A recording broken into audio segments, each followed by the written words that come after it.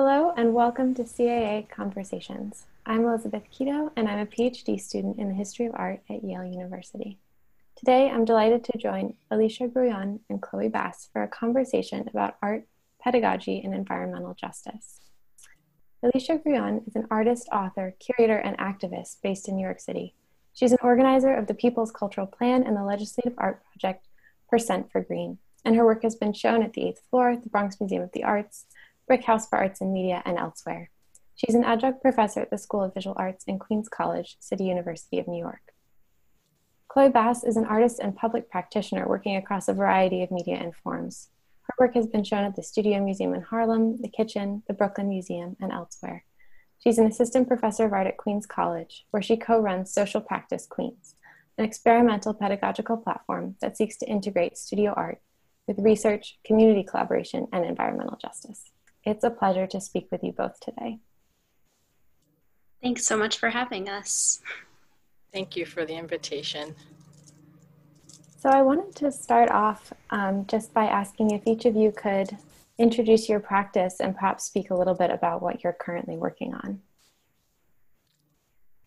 I am an interdisciplinary artist, and I work with performance art, photography, video, and social practice art. And a lot of the implementations of my projects occur within reenactments or interventions, self-portraiture, or printed material sometimes. And they often border between the stage and the documentary. They all examine the politics of presence and in matters of history and activism, place and climate. So right now, I am working on several different things, but there's one ongoing piece that'll end in March of 2021, and it's a group of self-portraits titled From March to June at Home with Essential Workers, and that's currently up at the Bronx Museum of the Arts. And I'm also starting work as the Willentis Fellow at Moore College of Art and Design. And this is Chloe, just because we didn't introduce ourselves by voice initially. We didn't. So hi, now you know this is Chloe's voice. So something that Alicia and I have in common, other than that we have worked together before, is that we both come from a theatrical background originally. And so I have been doing work that comes out of theater and performance traditions, but has crossed over into event-based work, social practice, and the fine arts. So I currently have an exhibition that's still on view in Harlem St. Nicholas Park called Wayfinding, which is produced by the Studio Museum in Harlem. And it's 24 commissioned site-specific sculptures and an associated audio guide that Alicia appears as part of. Her voice appears. I guess you can't see her, but you can hear her. And generally, my work is focused on increasing scales of human intimacy. So I have kind of like a social science brain, although no social science background educationally. And so I began sort of thinking about what is just the intimacy between a person and themselves, a project that I did for 2 years called the Bureau of Self-Recognition. Then I spent about 3 years doing a series of 8 intersecting studio practice and social practice and performance projects called the Book of Everyday Instruction, which is about one-on-one intimacy. And right now, all of the work that I'm doing, including wayfinding, is under the larger project title, Obligation to Others Holds Me in My Place, which is a study of intimacy at the scale of the immediate family. But it also extends to ideas of like, is living together in a metropolis a way of being a family? What are sort of some of the other ways that we can think about family? And I am currently Mellon faculty co-lead at the Center for the Humanities at CUNY Graduate Center. So I'm still working with Social Practice Queens and Queens College, but I also will be spending the next 2 years focused on my own research and practice, which is great. Great, thank you. I'd love to talk a little bit about your collaboration on Wayfinding, this project that unites so many ideas around environments and the division of public and private spaces. I was wondering if you could talk about how that collaboration came about. Chloe, it's your project, so I think you probably... Yeah, I'm happy to. So, like the true story is there are a lot of artists that I know and admire, but there's also a few artists that I love the sound of their voice. And both Alicia and Jeremy Toussaint Baptiste, who are the two voices on Wayfinding besides my voice, are two really brilliant artists that I love to work with in other contexts, but I honestly picked them to work with in this context because I love how they sound.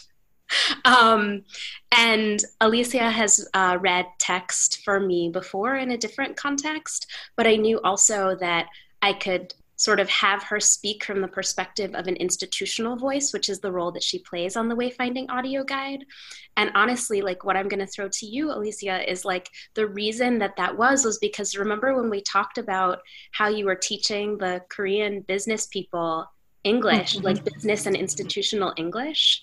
And that was a story that stuck with me so strongly in terms of the way that you understand language and the ways that people use language. That's really interesting. You hadn't told me that before. Chloe just said, hey, I want you to do the voiceover for a piece of mine. I was like, okay. And I just loved the project as she described it to me. So it was very, very great to be in a project as a performer. Not that I'm not, but anyhow. Yeah, I think for me it was also interesting because I was filling a role that I'm like trained to do but don't do anymore, which is, you were trained to be an actor and I was trained to be a director of the theater actually at Yale. And it's not a practice that I draw from very often in a clear way. It's something that I draw from in an indirect way all the time, but just having the chance to direct my two friends, one of whom has an acting background and the other of whom has a musical background, was a really interesting way to put together this audio guide in my other friend Dave's very hot apartment because we had to turn off all the fans so they wouldn't corrupt the recording. Wow, well, that brings us kind of in some ways right back to the idea of climate and the idea of environment and kind of the embeddedness of all of these practices in an environmental context in a way. And I was wondering kind of how, when you're thinking about your work and performance, how are you sort of thinking about it in that embedded, entangled sense? I mean, I think for me, when I think about environment, it's, we haven't specifically, Alicia and I talked about the environment like a lot, actually. We've talked about sort of like cultural landscape and we've talked about climate change and we've talked about New York City. We're both native New Yorkers. But like, I don't know that we've ever specifically used the word environment together. So when I, in my own work, think about ideas of environment, I'm really thinking about like, how do the interpersonal relationships that we have affect the way that we treat the world around us? And I don't just mean that in a very kind of touchy-feely, caring way, but also like, what about dynamics of human intimacy are used to enact laws, for example, things that we think of as non-emotional? What about dynamics of human intimacy allow or encourage us to feel like we have the need or the ability to step up or step back in different contexts? What is kind of a thing that like causes us to maybe abscond from responsibility because of intimacy, actually, not because of a lack of it? So I think about really environment as I think about all things as sort of deeply tied with like irrational emotionality, even though it has very real, very tangible results that certainly impact some people more quickly than others. And yeah, Alicia, I don't know, I'm curious, like when you hear the word environment specifically, like what does that mean for you in your work? I think when I think of the word environment, it affects us nonetheless, and being part of this world and the decisions that we make are inevitably going to have an impact in whatever environment we're in, whether that is the physical, a physical action like throwing a ball. What is it going to hit? Where is it going to land? There is that consequence. Whether it's a thought, and where does that thought take us to a series of actions into the future? All that inevitably will affect the environment that we are in. I mean, and I think of my work, when I think of the environment, I will also consider history. And because decolonial practices interest me, and the history of colonization interests me because it brought about the world in which my family and which I live in, I can't help but think of the environmental, quote unquote, damage that has been done is because of colonialism. And the ramifications are not just on the land, but it's in our thought process and how we interact with one another. We're not really interacting as of yet completely on a human scale. We're not always seeing each other as human. We're seeing each other as a signification of something that's been brought about by and through the mechanisms of colonialism. And I think that if we're able to see each other in the same way that we see the environment, and I'm using air quotes because the environment is not just, it includes the land, the earth, the water, the air, but it also includes the histories that past and present and future. It's all very much on a singular plane, and constantly changing and constantly forming. So if we're able to regard the environment in that manner, we can also begin to regard each other on a more, I guess, in a very manner of Sylvia Wynter, in that wholeness of humanity, of a human, and then, which is very bare, which is very raw, and I don't know, due to mass media and a variety of different factors, if we're there yet. But perhaps through the environment, we're able to achieve that recognition of seeing each other outside of these signifiers, and maybe signifying some more complex, deeper commonality that we will have as human beings. I hope that made sense. Yeah, I mean, one question that kind of brings up for me as well is the question of kind of literal and figurative spaces in which we can encounter each other, spaces that are public or that are civic. And I was wondering kind of how, particularly in the context of the COVID-19 pandemic, how are you thinking about what kind of spaces we need for collective imagining or for mutual encounter? On impulse, right now, I think that it's allowing, for right now, it's just allowing other people to have the space that they need to be themselves in a way that is not damaging to another or to the world around them. And that's, we're not allowing ourselves that space to breathe, to live, to imagine, to grow old. We're not allowing ourselves that space. And whether it's because of police brutality, whether it is because we're overworked, whether it's because we're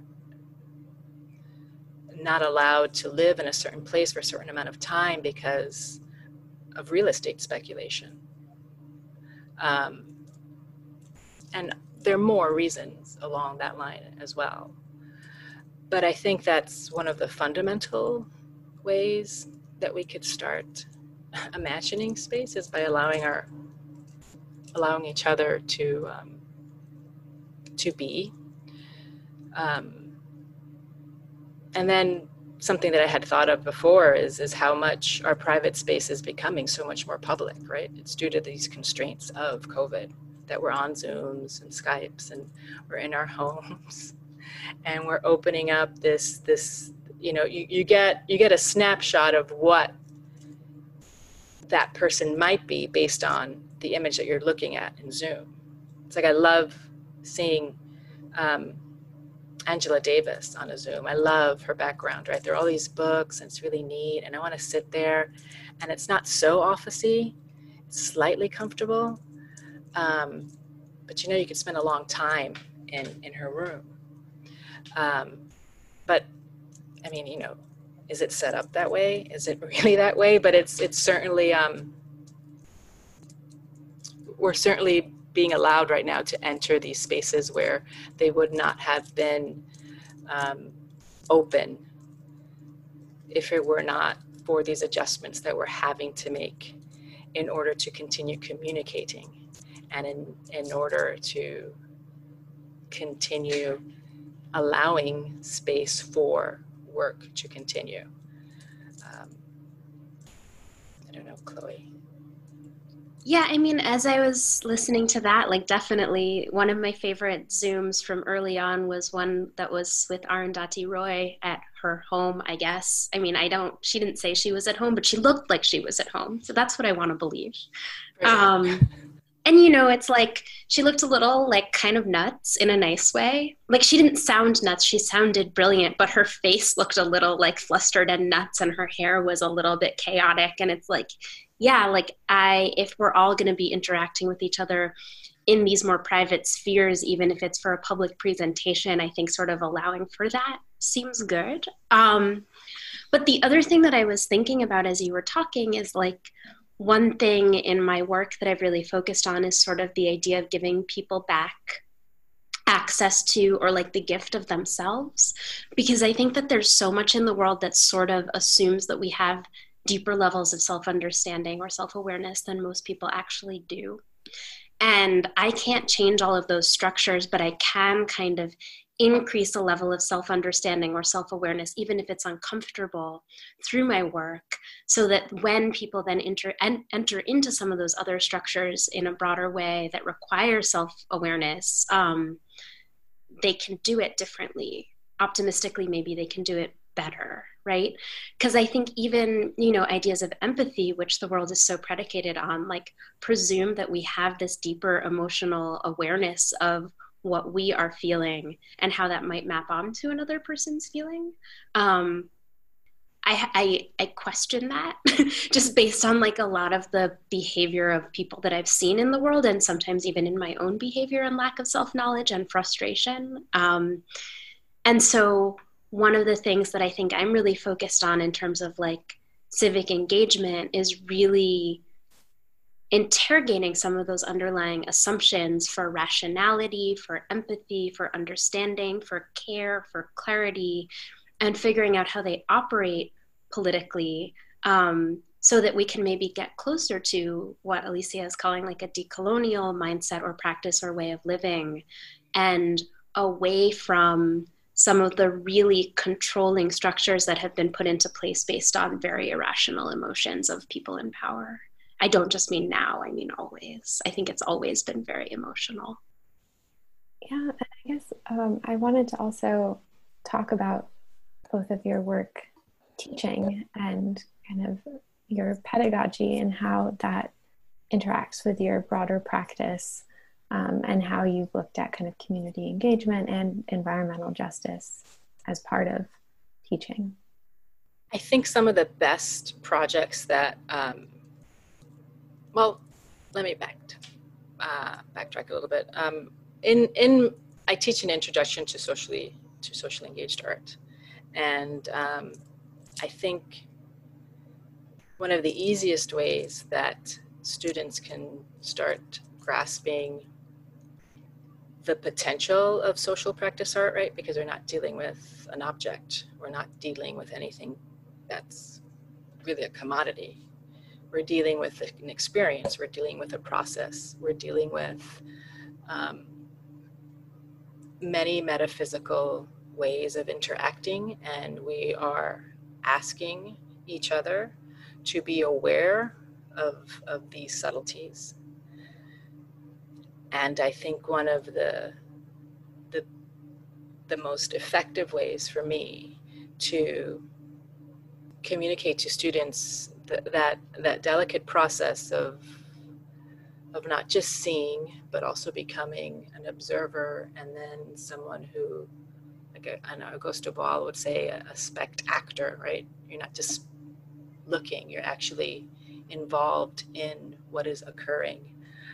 is through the environment, and projects particularly that are directly addressing the land or food seem to be, and place, how to change place, your immediate environment. And I mean, the class that I teach has some art students, and it has others that are not art students, and it's open to, it's a requirement, so it's open to all levels, freshman, sophomore, junior, senior. So I find myself devoting some time specifically on the environment and environmental issues, and whether it's looking at a project like Percent for Green, where we created a bill with Bronx residents, and it was modeled after Percent for Art, which would, Percent for Art allocates 1% of budgets receiving New York City funding to public art. So Percent for Green would do the same, although it wouldn't be, it would also reflect different economic changes, like inflation, which a Percent for Art doesn't. But that 1% for Green would go into sustainable and green initiatives in frontline communities that have long faced environmental racist policies and practices due to poor urban planning in large urban cities. And since I was born and grew up here in New York, I started with the Bronx. So projects like that, but also we look at projects, I mean, immediately what comes to mind, which is Swale by Mary Manley, and that initiative to grow food and connecting with a community group in the Bronx to grow food on a barge, and how to go over the loophole of not being allowed to grow food in a park and in park land. But you know, how do we find these loopholes in order to let our imaginations out, but in order to also create suggestions that might improve the world we live in? I mean, it's a very basic beginning, but for students, it allows them to understand the range of possibilities. So that's how it comes into my teaching, other than like daily news, current events minute that we have before the start of each class, because we can't ignore the world we're living in. I don't think it's fair to the students or fair to art practice, or particular to social practice art, if we're not closely paying attention to and talking about what is occurring in our world. Yeah, I mean, I can second a lot of that.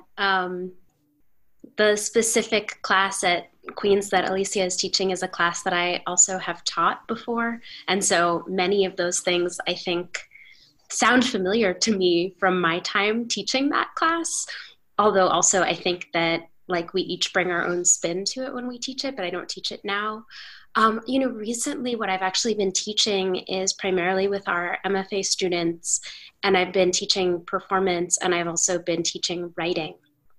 And so I'm sort of, although I'm teaching within a social practice context and mindset, I'm not actually teaching that same type of subject matter.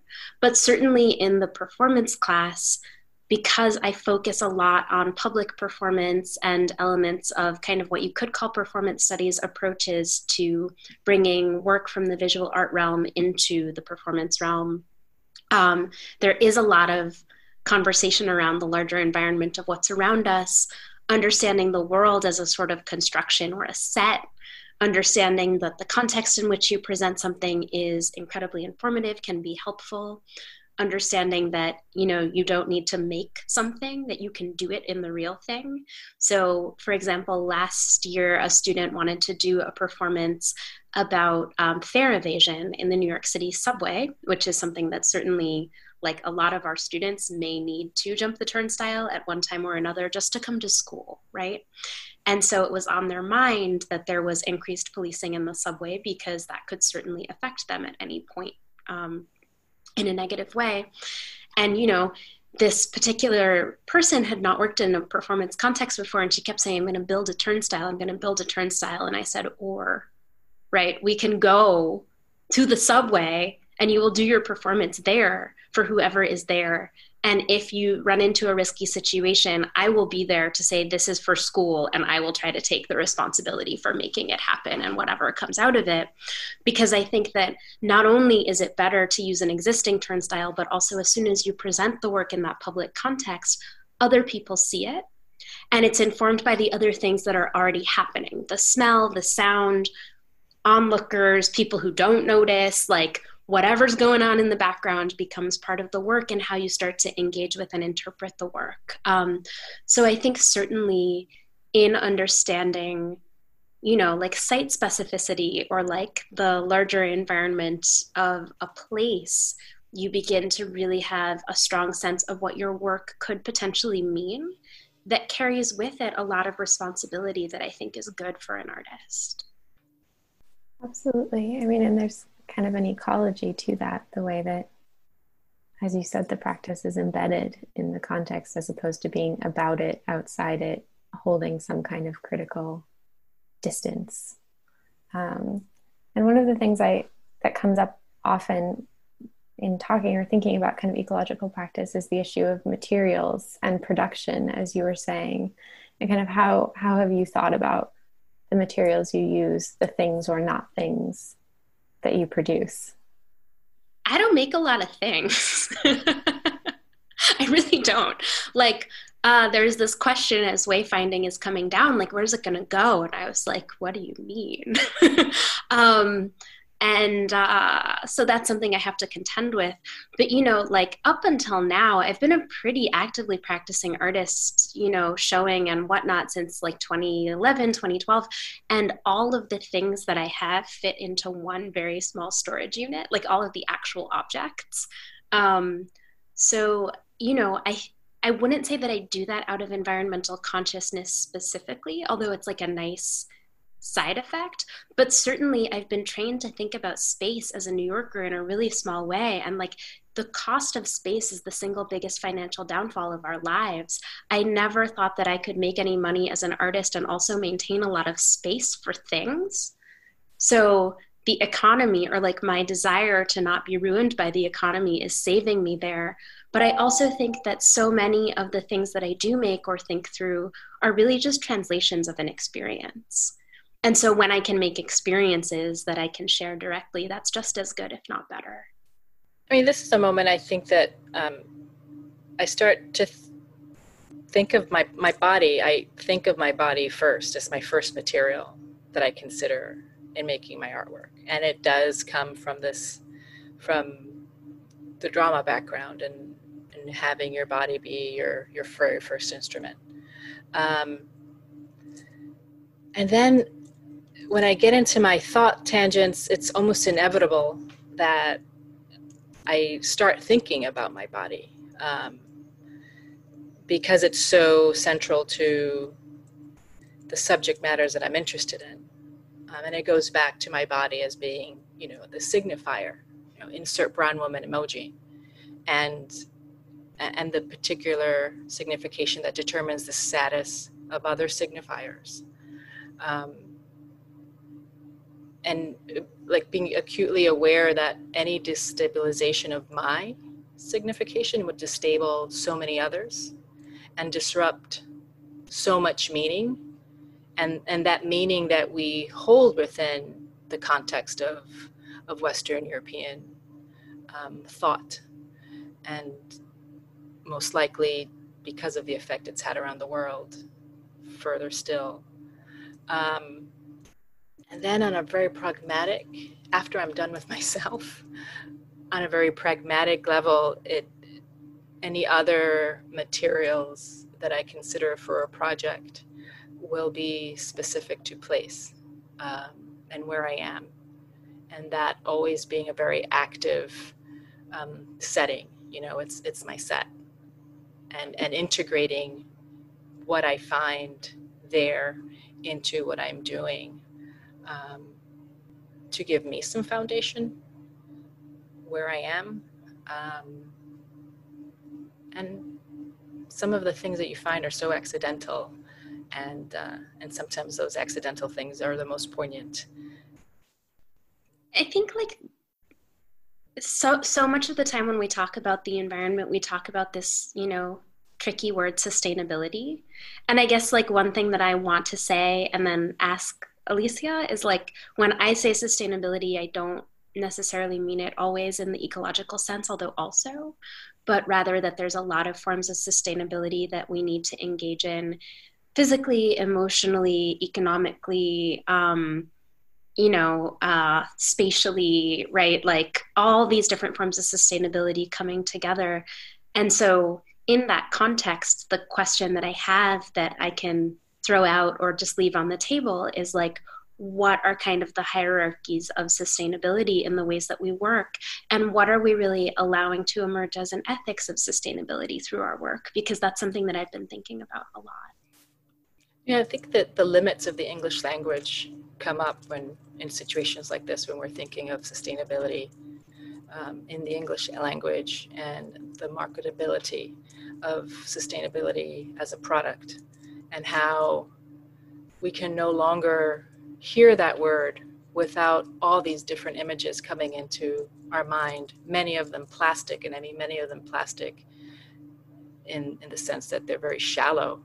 When we talk about surviving, and not just surviving at the bare minimal, but surviving and thriving. And then I often think of patience and how complex it is to actually talk about what we mean by sustainability, which is all these things. We're not just sustaining an environment and economic system and structures that have inevitably been leading us to a magnificent, chaotic downfall. And I don't mean magnificent in any positive sense. Look around us right now in 2020. Not sustaining that, but how can we sustain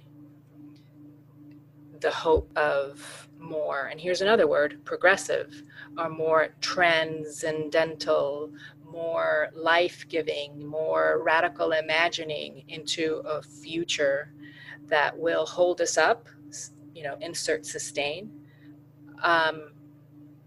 something brighter and fairer and more just. And all these words, I find myself almost not being able to bring them and talk about them because they're so tainted. That I think that the patience comes in allowing us, again, space to express what we mean by sustainability. So perhaps it is like asking, like, what do you consider sustainability? Maybe it's just that question and answer to get to the bottom of it, because it's we're suffering from the limits of advertisement and English language. Yeah, in any context, it's easy to say language fails, right? That's kind of why I'm interested in it, but it definitely fails. Well, verbal word language, right? When we're referring to dictionary, because what kind of language are we referring to? Totally. Is it, and that's a fun rabbit hole to go down. And I think, considering both our backgrounds, it certainly, I think when I speak to you and I talk about language, perhaps it is because of our theatrical, parenthetical checkered past, that we understand that language is not just the spoken word, but it's also the gesture, it's also what's implied, it's also what is not occurring. I think that's a lovely place to end, kind of what's not occurring, and leave it to people to hopefully imagine. The podcast will be about failure. I think that would be an excellent podcast and necessary. Well, thank you so much for joining me and for being willing to have this conversation. And of course, I'm mindful over Zoom inviting me into your homes virtually. That's a big ask, and thank you.